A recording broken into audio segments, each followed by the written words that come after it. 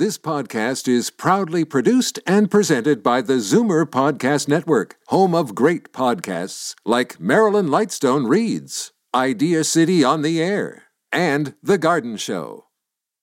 You're listening to an exclusive podcast of Fight Back on Zoomer Radio, heard weekdays from noon to 1. You're listening to an exclusive podcast of Fight Back on Zoomer Radio, heard weekdays from noon to 1. Now, Fight Back with Libby Znaimer on Zoomer Radio. Good afternoon and welcome.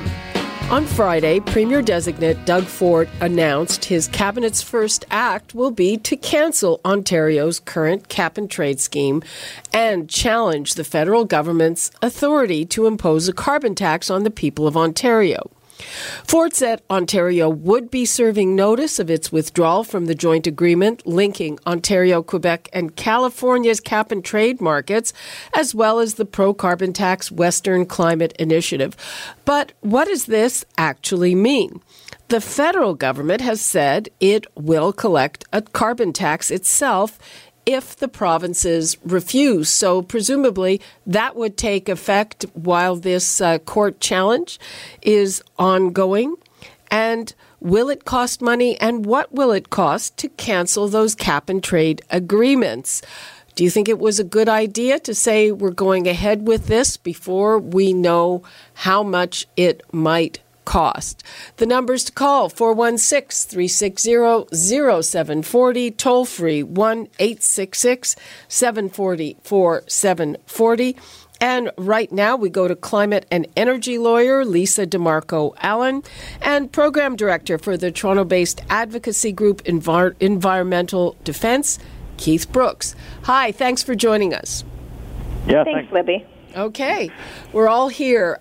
Lisa, you believe that canceling the cap-and-trade agreements would cost a lot of money in legal claims. Not just in legal claims. I think right now, in this time of uncertainty, business is out of pocket by about $2.8 billion. And we're waiting to see what steps Premier-designate Ford will take to ensure that business is not compromised, and consumers. Why is business out of pocket? Could just explain, just fill us in, please. The cap-and-trade system required business to purchase permits to emit, called allowances. Mm-hmm. And they did so, and it cost them about $2.8 billion. And then on Friday, those permits became effectively worthless. But so, how long do they cover? They cover a 4-year period, and to date, they've been selling some beyond that 4-year period and some for the period up to 2018. So okay. About $2.8 billion in permits out there that have been sold already, and we have to figure out how they'll be refunded, if it all can be refunded, because some of that money's been spent, and how to go forward. Well, okay, 2018, we're in 2018, so presumably until the agreements are nullified, which, they would have been, how are they out of pocket if it covers the current period? They've already purchased them. They've already spent the money and bought them at auctions that happen quarterly. Right, but if they go for the current period, why would they be out of pocket? It's still in effect. Well, currently they're worthless. They can't transact them. They can't trade them between parties in California and Quebec. And he's indicated that he's going to cancel the program, so they have no value unless he's going to say, we'll create some future program where you can use them and you'll need to use them. Okay, but if they expire in 2018 anyway... Oh, they don't expire in 2018. They were purchased out to 2018. They're right. Still valid, and there's the ability to bank them, so they're even valid for a future period. So their value doesn't expire. And is there a possibility of lawsuits, in your opinion? Absolutely. I think, in particular, from American counterparts who are not keen on government interference in markets, and even a possibility of NAFTA claims for disproportionately impacted American companies. Okay, let's bring Keith Brooks into the conversation. Hi, Keith. Hi there. So what do you make of what Lisa has been telling us? Well, I agree, with what Lisa's saying. I think that there could be big legal challenges coming from, California and the Air Resources Board down there, or Quebec could bring a challenge. Companies that are involved in the system down there could bring a challenge, but definitely the Ontario companies that bought permits are likely, that they're going to need to be compensated. And I mean, so the way that it works is that the government issues a number of permits. And they have a cap, a limit on pollution in Ontario, and then they issue a number of permits for every ton of pollution allowed underneath that cap. And so if you're a polluter, you have to buy these permits. That's how they ended up spending almost $3 billion on permits. And they auction these permits 4 times a year. And then at the end of what's called a compliance period, in this case it would be 4 years, the companies that polluted have to surrender the permits to say, see, I bought all the permits I needed for all the pollution that I emitted. But now that system is being struck down, people bought the permits, but they don't need to surrender them. They don't need to give them in because there's no cap-and-trade system in place anymore. So that's how they've become totally worthless. So I think, the government's going to have to find that $3 billion. It all goes into a special account called the Greenhouse Gas Reduction Account. We don't know how much has been spent from that account, but I think that it's probably safe to say that at least two of the $3 billion the government has brought in has been spent. So that's a $2 billion hole now in Ontario's books. And then not only that, but we're paying on the other side too, because the money coming in from cap and trade was going into the greenhouse gas reduction account, and it could only be spent on other efforts to fight pollution. So it could only go to companies to help them invest in energy-efficient technology. It could or go people to who are buying Teslas. Pardon me? Or people who are buying Teslas. Well, it could go to that, although the government changed the rules around which electric cars could get the incentives. But it went to companies.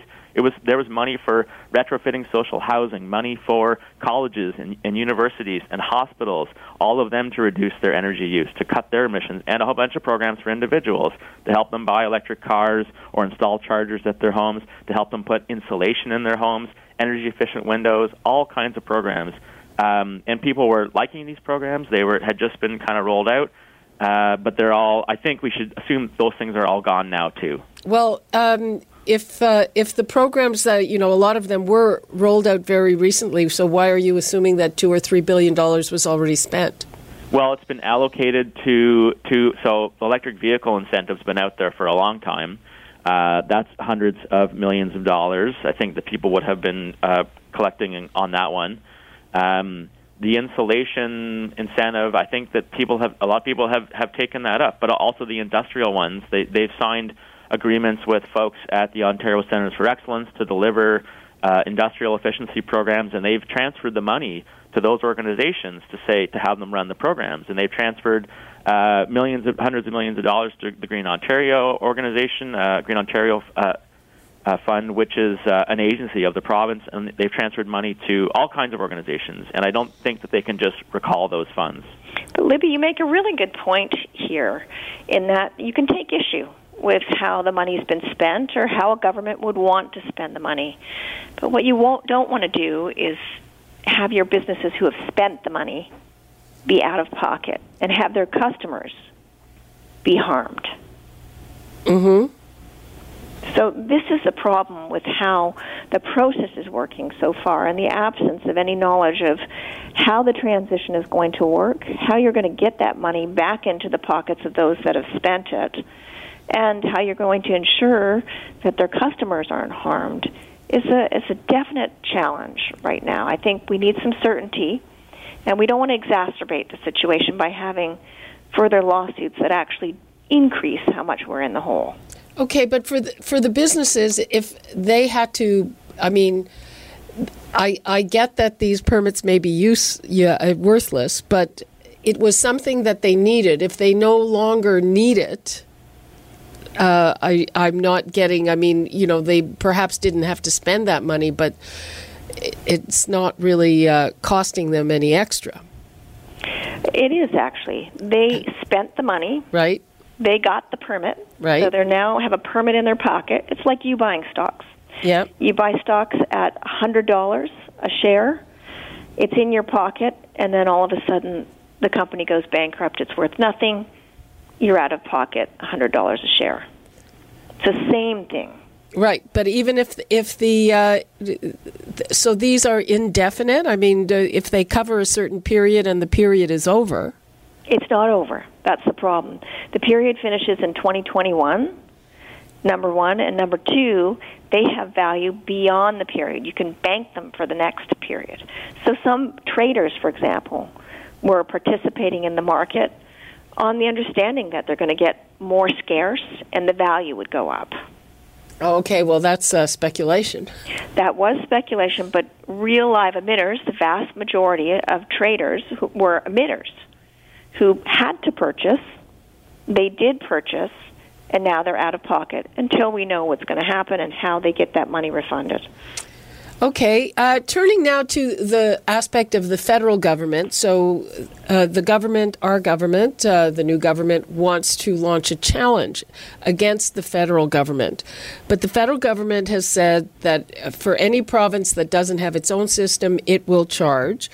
And for instance, so they say that the cost the federal government will charge will reflect $10 per ton carbon price. So it's approximately 2.3 cents on a liter of gasoline, 2.7 cents on a liter of diesel, or a cent and a half on a liter of propane. And they also say, which I think might look attractive, that they're looking out, they're trying to figure out what to do with the money, but they might send it directly back to consumers and businesses.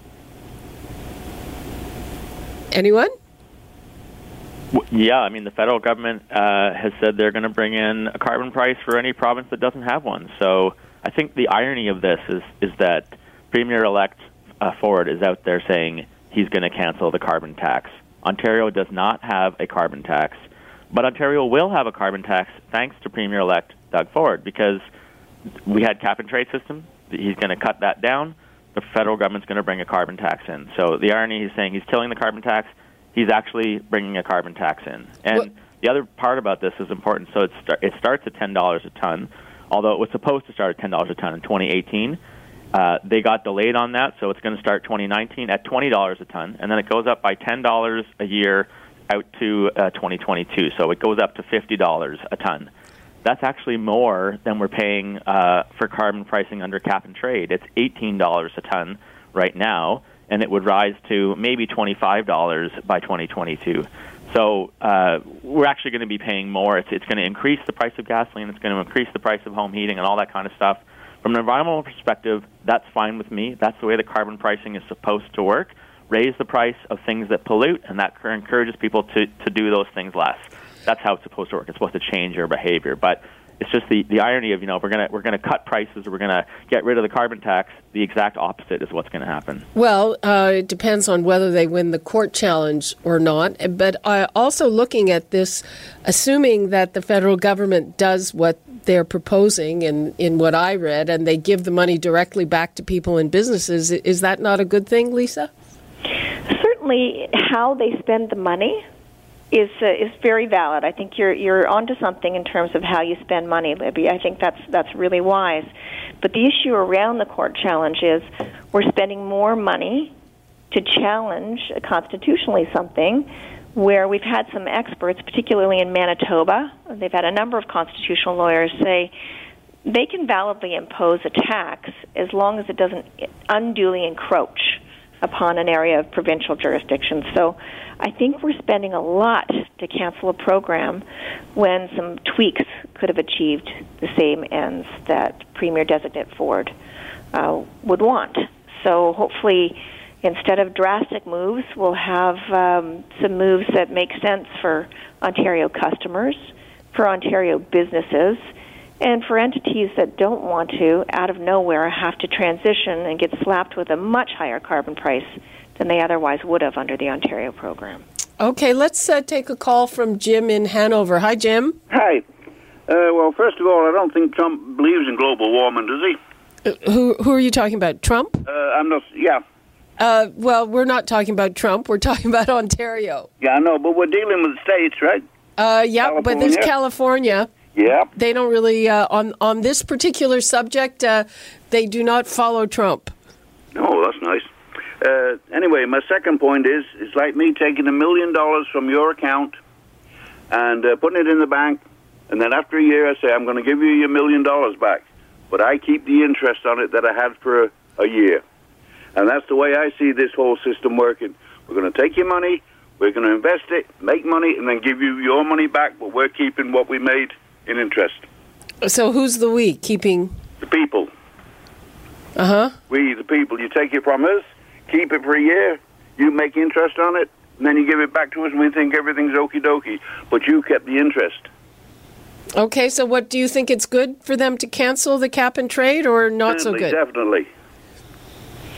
So I mean, you're going to ruin everything in the world. You're going to price everything out of range. We're not going to be able to afford all this bits and pieces that want to tax this and tax that. And this is just a baloney thing that they haven't proven yet. What's a baloney thing? This global warming. Oh, well, a lot of people, even Doug Ford says he believes in it. Yeah, I mean, it's proven. The science around global warming or climate change, or whatever you want to call it, is absolutely positively certain. Okay, and what do they blame it on? Vehicles, engines, burning? Well, it's the combustion of fossil fuels primarily. It's some other gases as well, but most of it comes from burning coal, gasoline, and natural gas. Okay, I don't think we have to. Jim is clear. Sorry, I don't think we have to debate climate change here. I think we're a little beyond that, Jim. That's good to hear. Thanks for your call. But let's make sure we're clear about Jim's point. The situation we're in is actually currently is worse than what Jim says. It's like you've taken $100 of the people's money and you're not returning it with interest. You're keeping it. That's where we're at right now. Well, I think the people are out of pocket $100 a ton. So that's where we're at. Well, I think the issue is that we don't really know where we're at. Let's take a call from Dennis in Brampton. Hi, Dennis. Thanks for taking my call. First of all, I'll tell you that I did not vote for Doug Ford, but that being said, I am willing to give him the opportunity to govern. I like what he did around the U.S. tariffs. However, on this particular issue, it seems to me that this is a matter of political expediency. And the long and the short of it is that, given what your guests have talked about today, this is going to make the gas plant cancellation, which was a political decision, pale in comparison. So I'm really hoping that saner heads prevail within the cabinet and they revisit this issue. And if he is committed and believes in climate change, that they will come up with something better than an outright cancellation. Okay, Dennis, thanks for your call. You're welcome. Here's my question, and I think it goes more properly to Lisa. Have you read the agreement, and are there actual cancellation provisions in it that you know about? There's a version of the agreement posted online publicly that everybody can read. There are provisions for withdrawal. It allows it asks them to endeavor to do that at the end of the 4-year compliance period at 2021, and to endeavor to do that with 1 year notice. Mm-hmm. There are also some other provisions in that agreement for recognizing that each jurisdiction is sovereign. But there are also a number of other agreements that have been made between parties that are quite important. And there are cross-border trade impacts that are important. And there are interactions and transactions between people that are important. So it's not simply the agreement that's on the publicly posted website that you have to consider when you consider the potential cost. So there's no laid out penalties for canceling? In that agreement, there are no hardcore penalties for canceling. Okay, well, I guess the government is probably taking the position that since there are no hardcore penalties, they won't get penalized. We're trying to get an answer from them. So far, not yet. We haven't got it. Yeah, as I say, you have to look to a lot more than just that one agreement. Of course, the law is big and broad and encompasses many things, including NAFTA, including commercial litigation. including other arrangements between parties. Okay, let's hear from Keith in Stouffville. Hi, Keith. Oh, hi, Libby. How are you? Fine. How are you? Oh, I'm fine. I just wondered, when is the next federal election? 2019. 2019? Well, why doesn't Mr. Trudeau, in his wisdom, why doesn't he wait and make that an election issue? Why does he have to bring that in now? Bring what in? He's not making this an issue. No, he's going to bring in a carbon tax, and if we cancel ours, he's going to bring his carbon tax in. Well, that was an issue, I guess, in the last election because they already brought that in. Well, and what about what are you going to do about one of Trudeau's favorite places, which is China? What are they going to do about their pollution? What is India going to do? What is Pakistan going to do? What is the rest of the world going to do? You know? I can speak to that, Libby. Okay, go ahead. Yeah, Keith, I'm going to let you go. So please listen to the answer on your radio. Okay, I will. Thanks. It's a really good question, Keith. China, in fact, has effectively a cap-and-trade system. They brought in, first of all, province by province, a few pilots, 7 of them, and they're moving to a national system of cap-and-trade.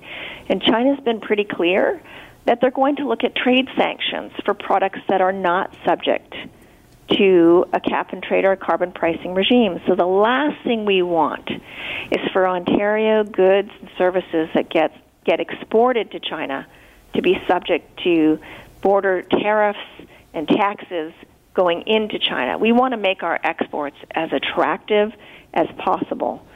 Similarly, all of the countries that you mentioned are signatories to the Paris Agreement, where they agree to look at market approaches to facilitate exactly what we had in Ontario. So it's unfortunate that we seem to be out of step with our global competitors and our global markets that we export our products to. Keith, do you have anything you want to add to that? No, I mean, I just would have made that point that Lisa just made, that, China does have cap and trade, and every country around the world signed the Paris Agreement and has agreed to help to work to reduce emissions. So, except for the United States. So, Ontario now is an outlier that's moving against a global consensus on this issue. Mm-hmm. So we're starting to run out of time on this segment. How long do you think before all of this becomes clearer in terms of what will happen if we do cancel the cap-and-trade agreement? Keith? Well, I guess the Premier is going to have a cabinet meeting at the end of this month, right? And they're going to start to move forward on this. I think it's going to take it. We don't know who the Environment Minister is yet. I think that's going to be an important thing. We don't know who's going to be in the cabinet and what positions they're going to take. But he can announce that he's withdrawing from cap and trade, but there's actually a law in place in Ontario. It's called the Climate Change Mitigation and Low Carbon Economy Act, if that really matters. But there's a law that created cap and trade, and there's regulations under cap and trade, et cetera. And that law actually needs to be changed. They need to go through the legal processes that you have to do in order to pass or change laws in Ontario. And that's going to take time. They've said that's job one. They're going back on the 29th for a summer session. So. Yeah, but they can introduce. Lisa knows this better than me, but they can introduce an act, but they can't pass it in 2 days. Okay, no, but they can do it, pretty quickly. They've got a majority, and they're calling the legislature back. But still, no, there has to go through first reading, second reading, committee, et cetera. It takes months and months. So let's look very, very closely at what else is going to happen in that transition period. It's not enough just to say we're not going to participate in the auction and we're pulling out of the WCI generally. What are you going to do for all the people who have permits in their pocket that now have no value? And how are you going to help business navigate that transition? How are you going to help Ontario companies compete in a global marketplace with entities that have cap-and-trade systems? These are important things that the government's going to have to determine in the very short term. And it would do the business sector wonders if they came out with some early developments to help provide less uncertainty now that they've created some very significant uncertainty. Okay, well, it is a fascinating conversation, and let's hope that this does not result in too many unintended consequences. And thanks for shedding light on it to both of you. Appreciate it very much, Lisa DeMarco Allen and Keith Brooks. Thanks for having me. Okay, bye-bye. You're listening to an exclusive podcast of Fight Back on Zoomer Radio. Heard weekdays from noon to 1. You're listening to an exclusive podcast of Fight Back on Zoomer Radio. Heard weekdays from noon to 1. You're listening to an exclusive podcast of Fight Back on Zoomer Radio. Heard weekdays from noon to 1. You're listening to an exclusive podcast of Fight Back on Zoomer Radio. Heard weekdays from noon to 1. This podcast is proudly produced and presented by the Zoomer Podcast Network, home of great podcasts like Marilyn Lightstone Reads, Idea City on the Air, and The Garden Show.